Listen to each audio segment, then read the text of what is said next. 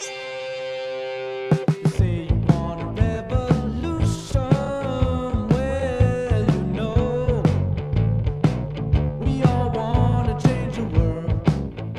Welcome to Mind, Body, Health, and Politics. I'm your host, Dr. Richard Lewis Miller.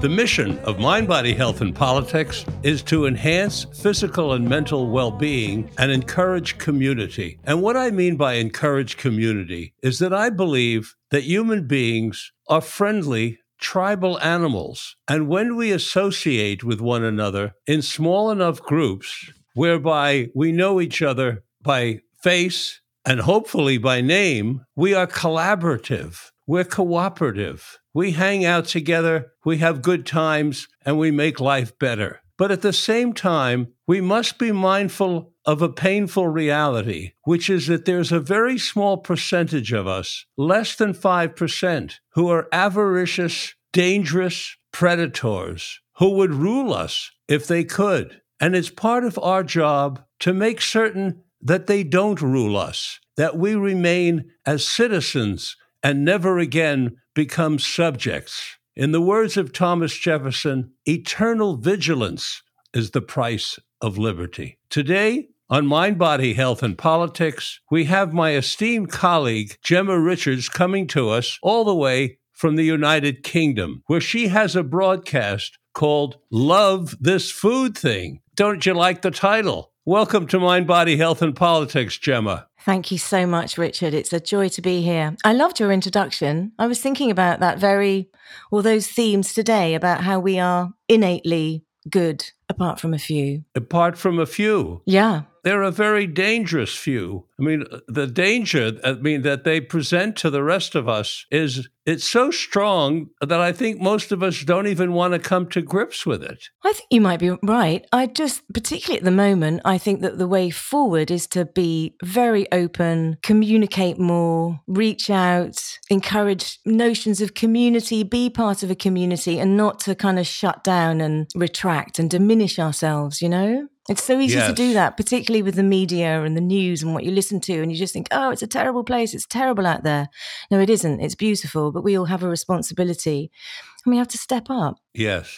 Part of our talk today, Gemma, is going to be on the place of nutrition in health and healing. Okay. And I'm told that you have a personal story to tell about how you came into this field of nutrition as a result of events in your own life. Is that accurate? Yes, I would say that I'm not in a field of nutrition. I have a podcast which asks the question, food, friend or foe? And then we pivot around that conversation or that question. The conversation then unfolds. And so I would say that I'm not a nutritionist, I'm not a psychotherapist, I'm not a psychologist, but I suffered from eating disorders for years. And I've been out of the other side for a long time. I'm fully recovered. And I decided, it was a mistake really, but I decided to open up the conversation and see how other people manage this fundamental relationship, their relationship with food. So we're now in season 5. So I've probably had about 45 conversations with people that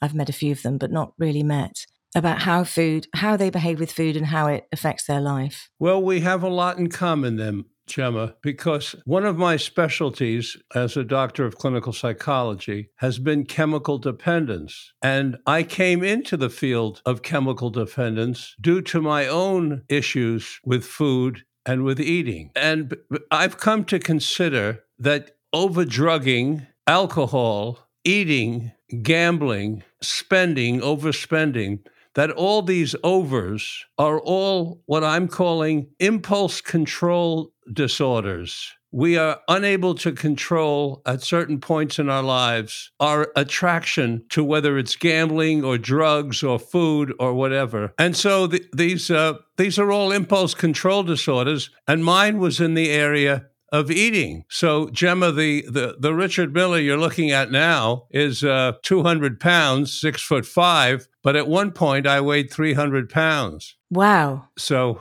50% more. So I was going to ask you a question. I was going to ask you if you chose to stop eating or it was because of something else that was going on in your life. What I chose to do was go into psychological treatment and get help for what was driving the lack of control and what was behind it. So I did a combination of things, which I later used in my chemical dependency treatment, which was I treated both the symptom, which was the overeating, but I also looked into what was the cause, what was driving, what was the pain, what was the trauma, what was the purpose? What was I serving by letting myself be out of control and overeating? That's the important bit for me. That's what I try and get at in the conversations that I have on the podcast.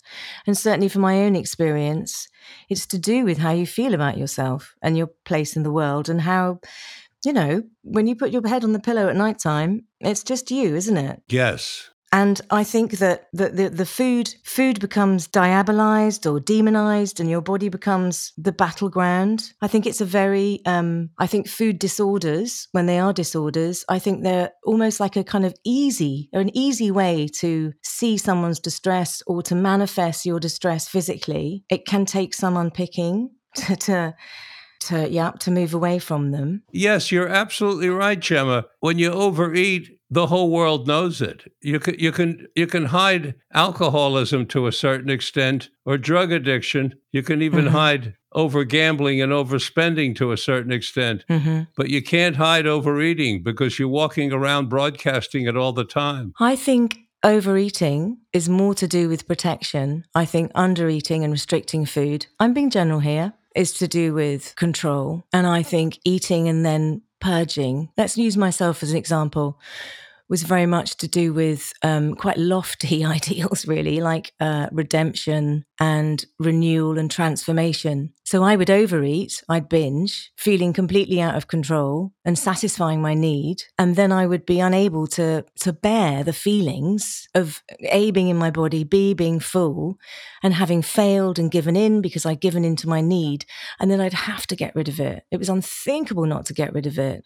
And in the getting rid of the food, I would have a moment, a second, a minute maybe of feeling born again. That's why I say it was redemption. But soon enough, when I then began to feel hungry again, all the feelings would start up again. I'm trying to get a sense of this continuous terrifying, it must have been, overeating and then purging. I would either eat I would overeat, be sick, purge, and then I would starve. So I went from states of anorexia, you would now talk about, this is a while ago, when people didn't talk about eating disorders in the same way. So I would be either anorexic and lose a lot of weight and restrict my food and not eat for ages, which makes you feel fantastic because you feel omnipotent, you're controlling everything, you feel disconnected, disembodied. And then at some point you're going to have to eat or not, which is another problem. And then I would eat and I would get rid of it. And that went on for years. And it's like an addiction. I was addicted to the ritual. I was addicted to the feelings. And when I first started behaving like that, I really thought I'd found a solution. And I think for a while it was a solution. It did work. But then, of course, it was my body and my body didn't like it. And then I got sicker and mentally I got more and more unwell.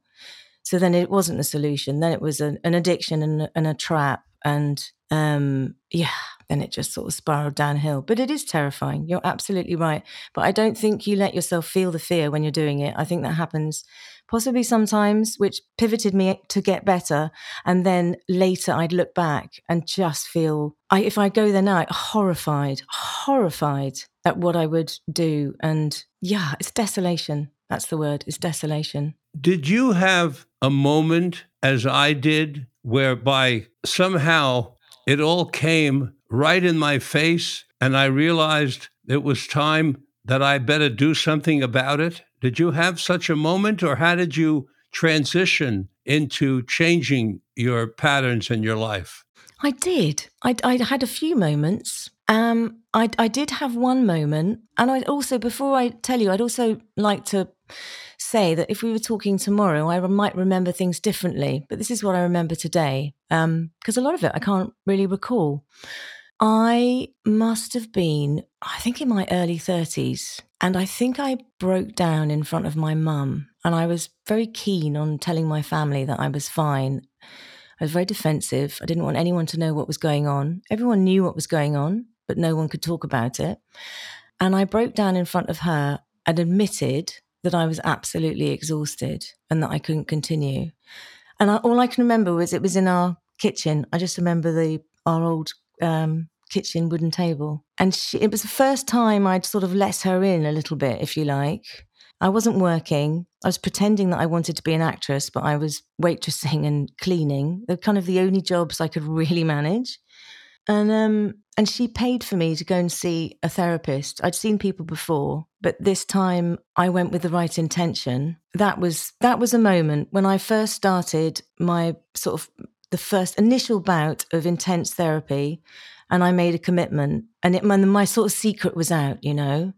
And I had therapy 3 times a week, but it didn't shift. I didn't shift until really a few years later, although incrementally it happens, doesn't it? And you realize that things are maybe a little bit better or you feel a little bit differently. But I was also, when I went into therapy, I was incredibly resistant. I think what happened, in answer to your question, is I just became fed up with my behavior. I was exhausted, tired. All my friends were having a great life, seeming to do very well. I wasn't going anywhere. I just thought, I can't do this. And then, that's right, I'm remembering now. I had a flat. I got a flat from the government. And for the first time, I was living on my own because I'd always had a flatmate.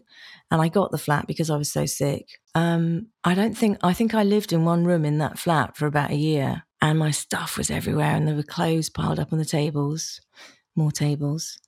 But I really had to sit with myself, and it was horrendous. So I'm going to say from my early 30s to my maybe sort of mid 30s, I stayed with this one therapist, and she kind of got me back on my feet.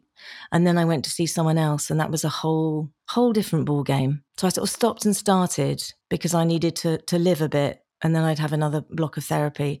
And I stayed with that psychotherapist for about, 8-9 years. But that was the moment when I just let my mum in a little bit. So we both have benefited a great deal from psychotherapy.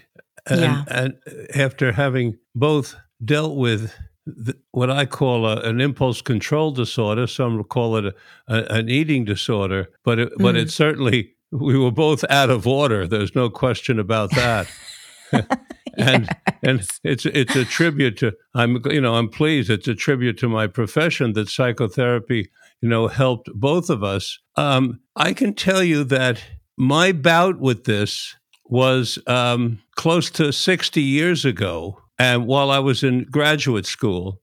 And I feel like I'm still dealing with it in some way, not necessarily large. Every single day, I'm mindful. I find myself mindful of this situation. Is that true in your case? Or is it behind you? No, I'm not. This is the thing, though. I'm not sure that it's about something being behind you. I might like to say yes. I think it's about incorporating it into one's system. So depending on what's happening in my life, I still have vestiges of it. Like, I'm thinking about ripples on a pond or, the resonance of something. I mean, for instance, there are certain foods that I choose not to eat. I have a mainly plant-based diet. My reasons for not eating them aren't because I'm restricting my food. They're ethical.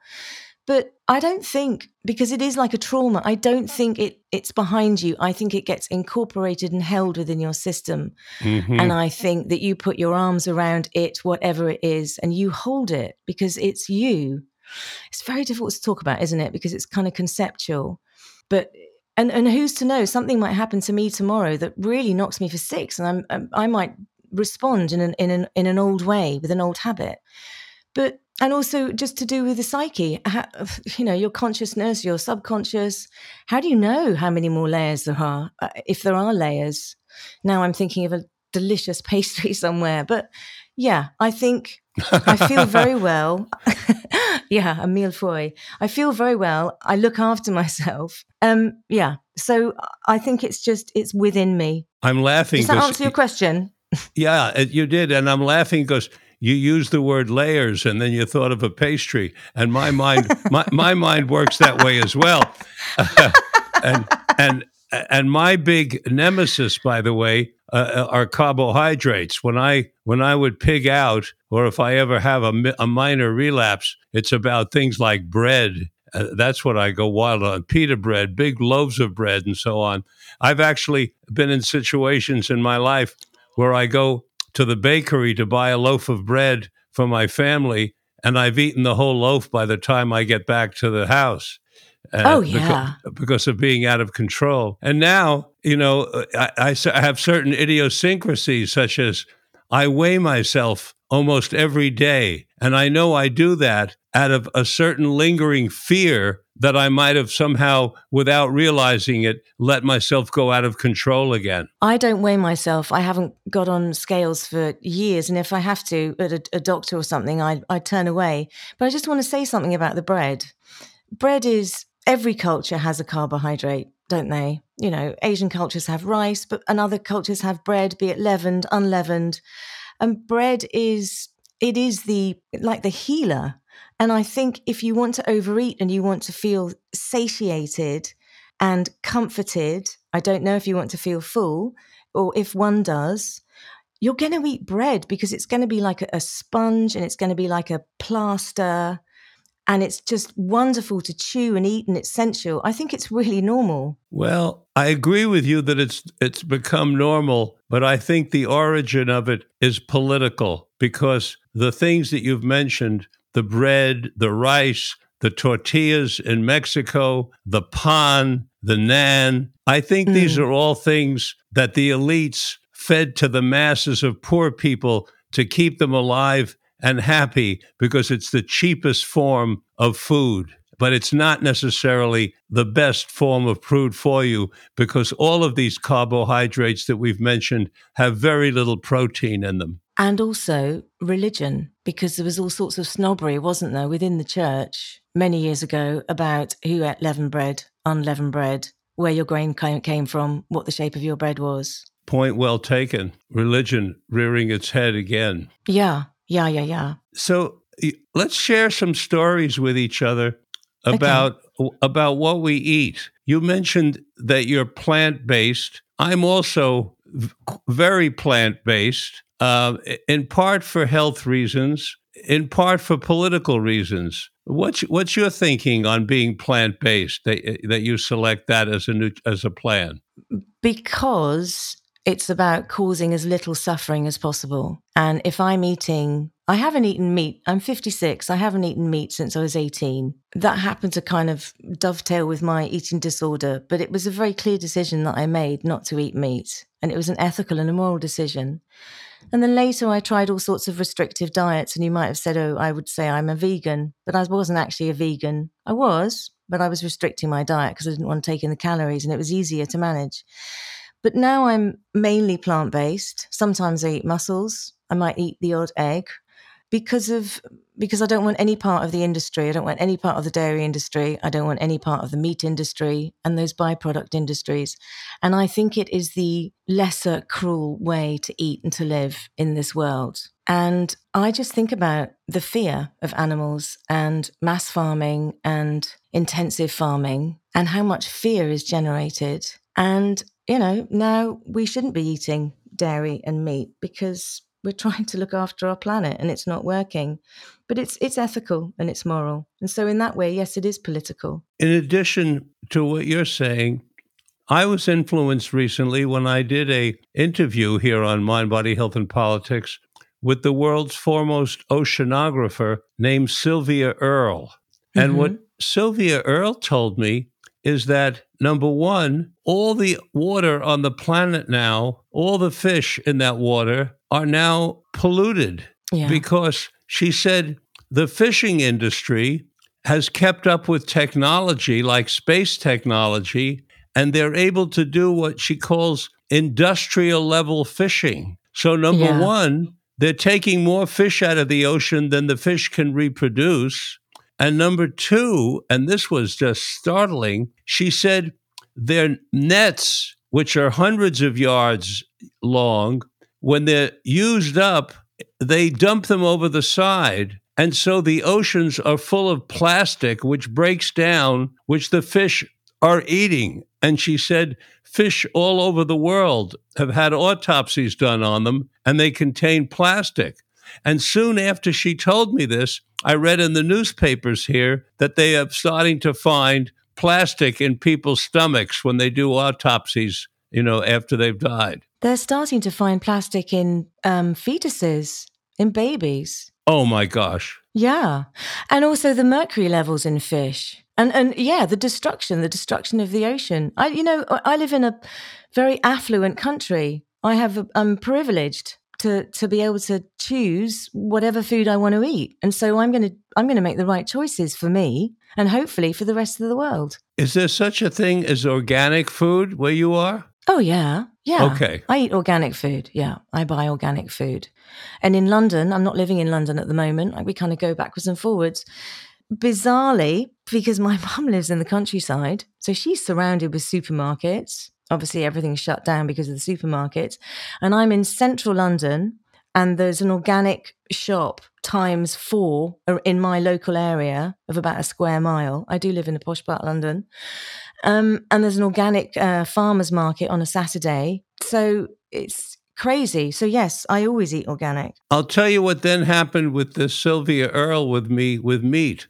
Yeah. I was eating fish. We're mostly plant-based, over 90%, but we were eating fish and sometimes organic meat, and not much, but occasionally. And then we see this movie with Sylvia Earle in it, and she's showing how the rainforests and forests all over the world are being cut down. I was aware of that, but I thought they were being cut down for commercial use, for housing and roads. As it turns out, what she's saying is they're being cut down so that they can grow grain to feed cows because we've gotten the world eating so much cow meat. Yeah, so much beef. So much beef, but we need more land to grow the food for the beef. She said 70% of the grain grown on the planet is used to feed cows, not human beings. Yeah, and you know how much protein you need a day? You know how much, if you're going to talk about animal protein you need a day, it's absolutely tiny. But we've been fed a story that we need, particularly for, a kind of like male patriarchal culture, that we need to eat protein and it's got to be meat and you've got to have loads of it. And you get protein from everything. Protein is in everything. What we need is more veg and less pesticides and less damage. What do we need? About 100 grams of protein a day? About 3 ounces? It's something like that, isn't it? Yeah. Yeah, I think so. You can get those proteins from pulses. You can get protein in broccoli. I mean, you can get protein everywhere. And another thing, which I don't say so much on my podcast because I'm aware of a lot of the community that I support, is that we all eat too much. We consume far too much. I'm not talking about the psychology of overeating, but we're out of control, I think. Why are you hesitant to talk about overeating? You think it might be offensive to some people? No, it's not that I'm talking about overeating as being offensive. I'm talking more about restricting, saying we're eating too much. So I will get comments saying that was triggering, because if you're talking about, I interview people who've been very anorexic or struggled. So I try and stay away from diet and what people eat. I tend to talk more about psychology and some politics. But I'm going to say it now. We consume too much. We eat far too much food. We eat far too much of the wrong food or food that isn't food, but we're told it's food. I've never researched these numbers for the United Kingdom, but I have for the United States. And presently, Gemma, 72% of us here in the United States are obese or overweight. 72%. It is prophesized. Actually, that's not the right word. There's a statistical probability statement that 1 out of 3 children presently born in the United States will have diabetes at this rate. It's dramatic. And my colleagues in statistics, they're saying that by the year 2030, 87% of America will be obese or overweight. So my question would be, what that 70%, let's say it's 70%, what do they eat? What is their food? What do they call food? What are they able to afford? Because also being able to afford, let's say, or certainly organic food is very costly. So we're also talking about disenfranchised communities and poverty and availability of nutritious food. Yeah, let's call it nutritious. So what is that diet? Because if that diet is a processed diet, then yeah, because it's not food, is it? We know it's not food, but we're told it's food. How do you promote healing on your broadcast, Gemma? Through the modality of talking, of sharing stories, of opening up the conversation. I talk about psychotherapy. I talk about people being supported within the community.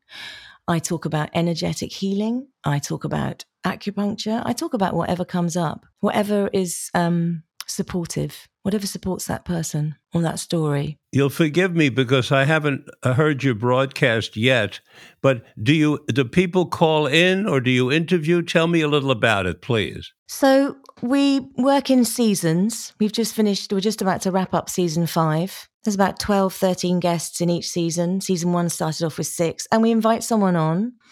And I ask one question at the beginning of the interview, which is food, friend or foe. And then we go from there and we have a spontaneous chat about that person's relationship with food, whether it is a friend, whether it is a foe. Lots of guests who come on have had severe food disorders, anorexia, bulimia, overeating, other things, obviously. And then we get on to the other things, the reasons why. And then after about 45, 50 minutes, we finish. I always ask a question, what 5 foods would you take to an island of any choice? Which is always the hardest question. Everyone goes, oh my God, what kind of island? I say, it's your island. Yeah, but what's the climate? I don't care. It's your climate. What foods would you take? So that's what we do. And it's just a conversation. It's just, and I try and pick, either people approach me or people approach me. And if it's right, they come on and we have a chat. And it's to create, I'm going to use another food analogy, but like a smorgasbord of stories for people so that people can come along to the podcast and they can go, I'm going to listen to episode 15 because that looks like it might be relevant to me. Because lots of people suffer in silence. Lots of people don't have any support. There's an epidemic of food disorders, particularly among kids at the moment in the UK. I'm sure there is in the States. Post the pandemic, there's lots of older people who've never had any support and now they're older and they're thinking, well, I've had this for years and nothing's going to change. So I'm trying to open up the conversation and have something for everybody. I love the questions that you ask. The first one is easy. I'm making believe I'm a guest on your show. And please be. Food, yes. Well, okay, food, friend or foe. Food is definitely a friend. No question about that. Food is my friend. The next question, what are the 5 foods that I would take on an island? I think that's a marvelous question, and you've got my head reeling. And I always say that you could, tomorrow might be different because people go, I don't know. Then people start taking market gardens and restaurants, which is a bit cheaty. But if it's been a really good interview, I'll let them. Well, I think my number one choice would be yogurt. Okay. Something like oat yogurt, not cow yogurt, but something made from some yogurt that's made from something else. I've been experimenting recently with different yogurts that are made from nuts, made from beans, and so on. I think yogurt would be very high on my list. What's your second? Broccoli came to mind as my second. I like broccoli. I love broccoli. Yes. So I would need a fire for the broccoli on the island so that I could cook it up a bit, or I like it a little grilled. You can have a fire. For my third choice, boy, this is a terrific question. Nobody's ever asked this to me of this before.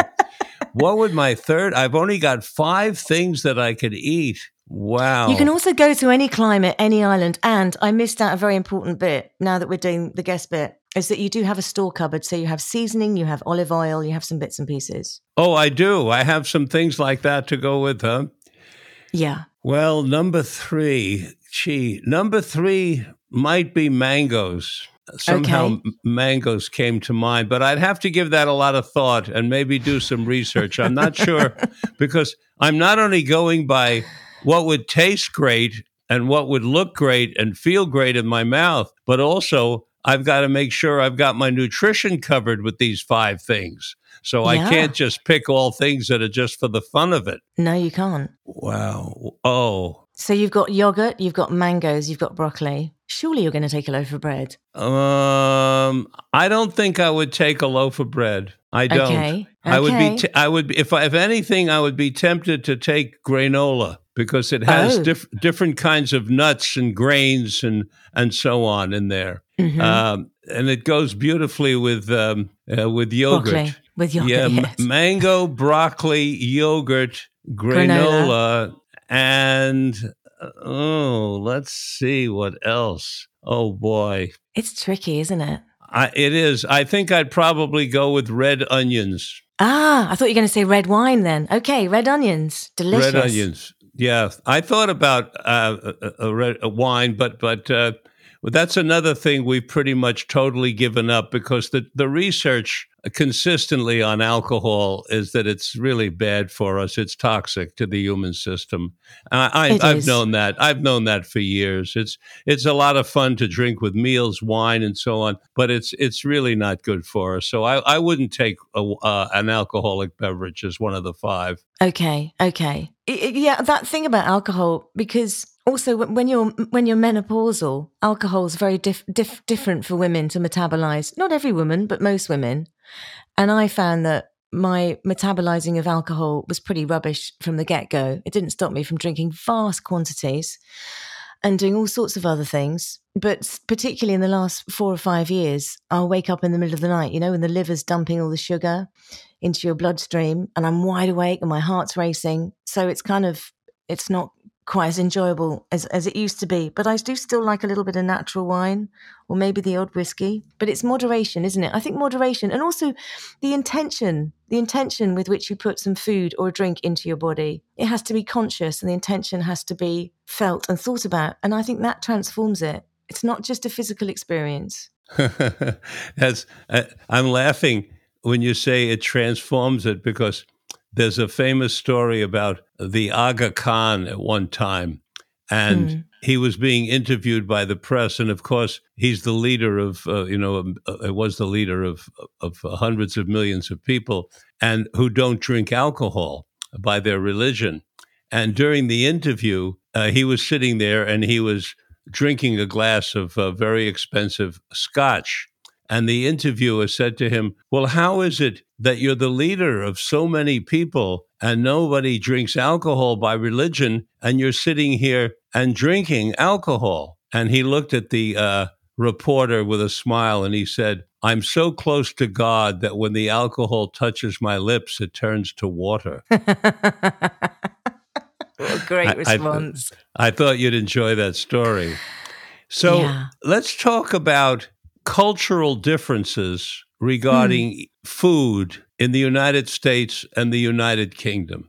Okay. Let's see if we can share some stories about the cultural differences. Is food a big topic of conversation? Is nutrition a topic of conversation in the United Kingdom? Are there safeguards like here in the States now? Finally, every package of food has to have on it the breakdown of protein, carbohydrate, and fat, and the number of calories, and they have to tell you what's been added to the food. Is that true in England as well? Yeah, that food labeling and breakdown has been going on for quite some time. There's an issue, particularly amongst the eating disorder community, that some restaurants are putting the calorie count of their meals on the menu. And that's causing a real problem for people in the eating disorder community because they say that they find it, this is the modern word, isn't it? They find it very triggering.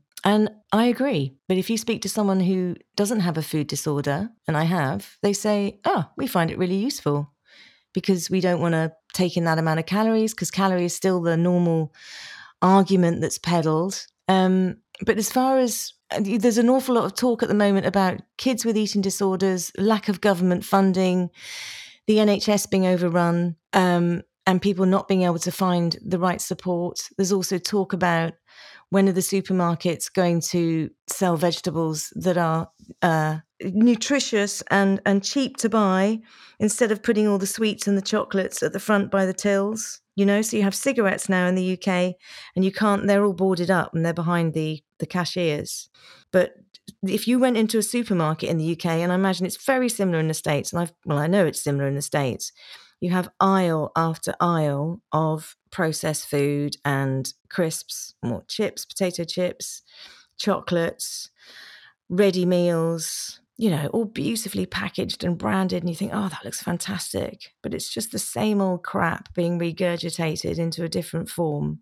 And then you'll have a small vegetable section. And if you are in a not so affluent area, because I think it's about economics, when you're talking about the culture of food, then there won't be any organic section. But if you go to a nice area, whatever that means, there will be an organic food section, because it seems that you can only eat well if you have a bit of cash and if you have some money. But I think as for a part of the food culture also is that lots of people eat out all the time. So they will buy their breakfast from a takeout place, and they'll do the same for lunch. They'll have a sandwich, and then they'll do the same for dinner. Lots of people don't cook. I mean, I'm generalizing. I don't know the figures. It's just from the conversations that I have with younger people. I'm surprised at the amount of younger people who can't cook. It sounds like the identical situation that we have in this country, Gemma, whereby the people of the lower socioeconomic classes are oppressed by lack of ability to be able to source highly nutritious food for themselves, and are stuck with all the things that you mentioned that are near the cash register, which reminds me that I hope you don't mind me outing you. I'm not sure I am outing you with this question. In the United States, the word Hershey is associated with chocolate bars. And you, although I can't see you anymore because we lost the video transmission, I know from before the interview that you're wearing a beautiful sweater, and it has the word Hershey across the front. Does Hershey have different meaning in England? No, this is so true. You've outed me. I'm being ironic. I tell you what happened. And Hershey's isn't it's not the best chocolate, is it? I walked past a shop the other day, a little independent shop, and I went in, and it had a blue hoodie that was my size, because it was quite small. And I put it on and thought, this is great. And then I looked in the mirror and I thought, what does it say? Oh, it says Hershey's. Oh, well, that's okay. I don't like Hershey's anyway. I bought it. Yeah. So yes, it is. It's about don't feed people properly, because then they won't be able to take on the system. I mean, that's a bit basic, isn't it?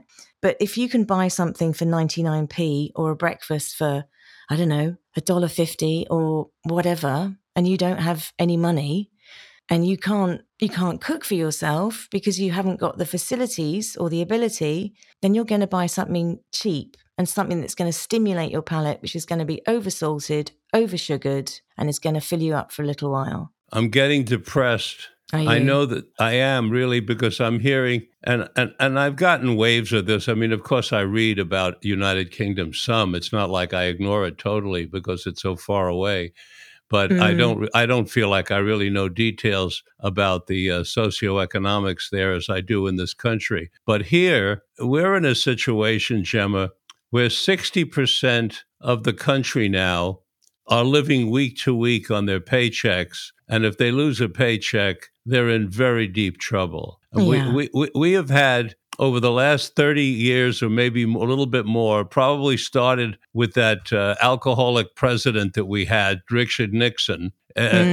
We have had a socioeconomic stratification that is breathtaking. It is absolutely breathtaking. The middle class have, in the words of one of the Kennedys, he said, the middle class has been hollowed out. And it's a time in history where the middle class is being pushed down. We sort of break up the classes: lower, middle, lower, upper, lower, middle, upper, middle. Three designations for each of the three classes, and the middle, and the upper middle are being pushed down, and the lower middle is being pushed into the lower class. Everything is being pushed down, while those at the top are accumulating more. So it's a double whammy with people being pushed down while others are being pushed up at the exact same time. And I mean, I don't claim to have any idea where it's going to end, but I can tell you that what I learned in school was that when you have this amount of socioeconomic stratification, it ends up in revolution or civil war or problems, because there's only a certain amount that the lower levels can take before they of desperation before they explode. Yeah, I think that's starting to happen, though. But I will go back to that. But I'm just thinking, as you were talking, I'm just thinking about the value that we place on food, and we don't place value on it because it's cheap, and so therefore, by definition, it doesn't have much value. And I'm also thinking about our food culture. And we borrow, obviously, we borrow a lot from the States. We get a lot from the States that we borrow from the rest of Europe. I'm thinking it's a cliche, but Italy, Spain, France, they have a very definite aspirational food culture.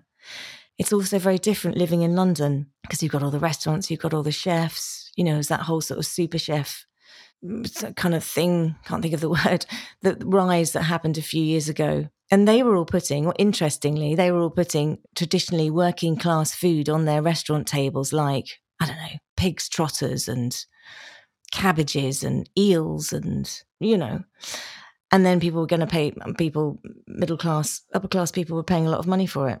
So I don't know what I'm trying to say. I'm also thinking about how you kind of like opiate the masses, like mass television, like not very stimulating telly, and consumerism. It's all a way, and poor quality, non-nutritious food. It's all a way of opiating the masses, as you're saying, and keeping everyone inactive. But at some point, that pressure, something will explode. But I do think it's starting to happen in various ways over here. Mm-hmm. It's such a vast topic to talk about. It is. It's hard to hold on to a thread. It is, and it's a scary topic to hold on to as well.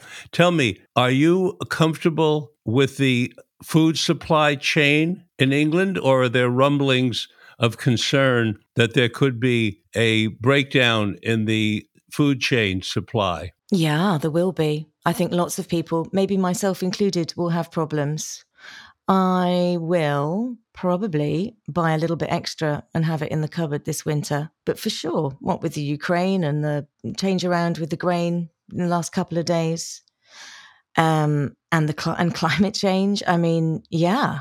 And I tell you what depresses me, when you sat there 5 minutes ago and went, I'm starting to feel depressed. What depresses me are the lack of intelligent governmental voices and the lack of intelligent decision makers, because everyone's so caught up in the economy and looking after themselves. And I'm thinking, where are all the intelligent negotiators? Where is everyone talking about how we can, I don't know, grow food in our communal public land? Like in the Second World War in Hyde Park in the middle of London, half of it was turned over to grow vegetables. So we have quite a lot of land in London, as you know, and obviously sort of the rural UK.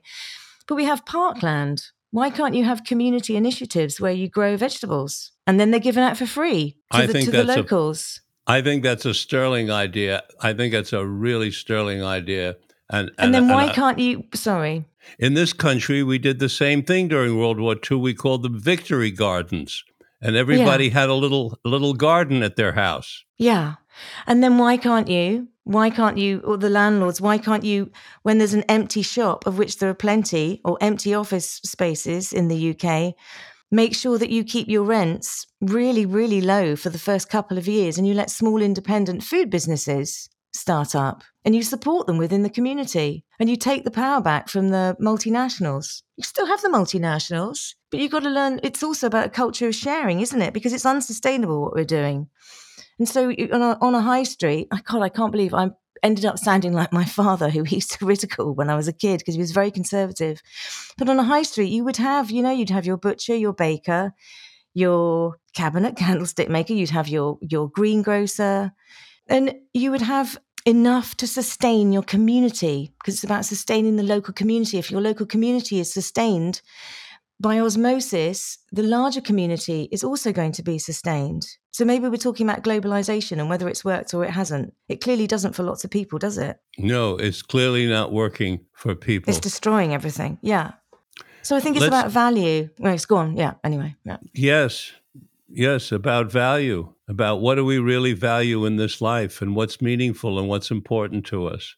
And to the listeners, it sounds to me like a lot of the listeners of your broadcast are people who are dealing with issues around food, correct? Yeah, that is correct. And do they comment to you when you talk about the fact that you're a plant-based eater? And do you get support for that, or do you get criticism? How do your listeners handle, and how do they communicate with you, Gemma? Do they call you on the phone or send emails? How do your listeners communicate with you? Through Instagram, through our at Love This Food Thing on Instagram. We have a website which is called lovethisfoodthing.com, where people are encouraged to write in.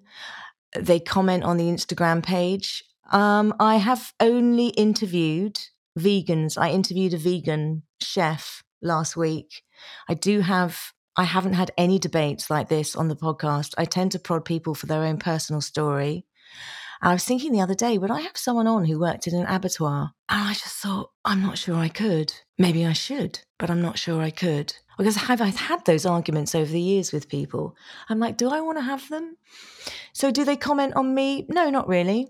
No, maybe it's because I keep it to 45, 50 minutes. Maybe they don't get a chance. Maybe I need to extend the interview. But they do make comments on Instagram, so you have a communication going on amongst the listeners, and they can read what each other says and help one another, correct?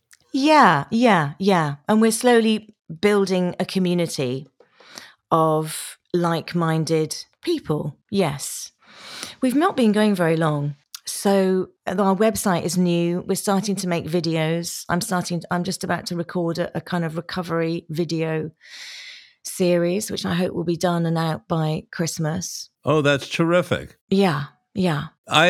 We added the video part to the podcast sometime, I think, in the last year or so, and we try to get some of the videos up. I think it's helpful because there are some people who'd rather, they'd like to see a face, or they'd like, of course, we've become talking heads on a podcast. It's not like you see a lot of interesting stuff. I think that's unfortunate. No. I was just going to say, I made quite a few videos with people. I did 5-minute, 10-minute videos, posted them on Instagram, and they're also on our website.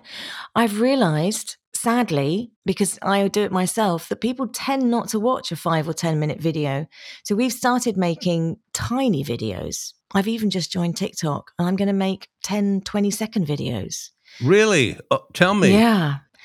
I'm going to make little movies for 10, 20 seconds with a tiny bit of dialogue that you can't hear, but just comes up on the screen. Because I hope you'll tell me how to access. I would love to see what you do in a 20-second video. That's phenomenal. Yeah, well, we've just started, and I've been writing quotes, and I'm trying to write inspirational quotes, because you can go on Instagram, as I'm sure you know, and there's so much content. It's overwhelming how much stuff there is, even from our page.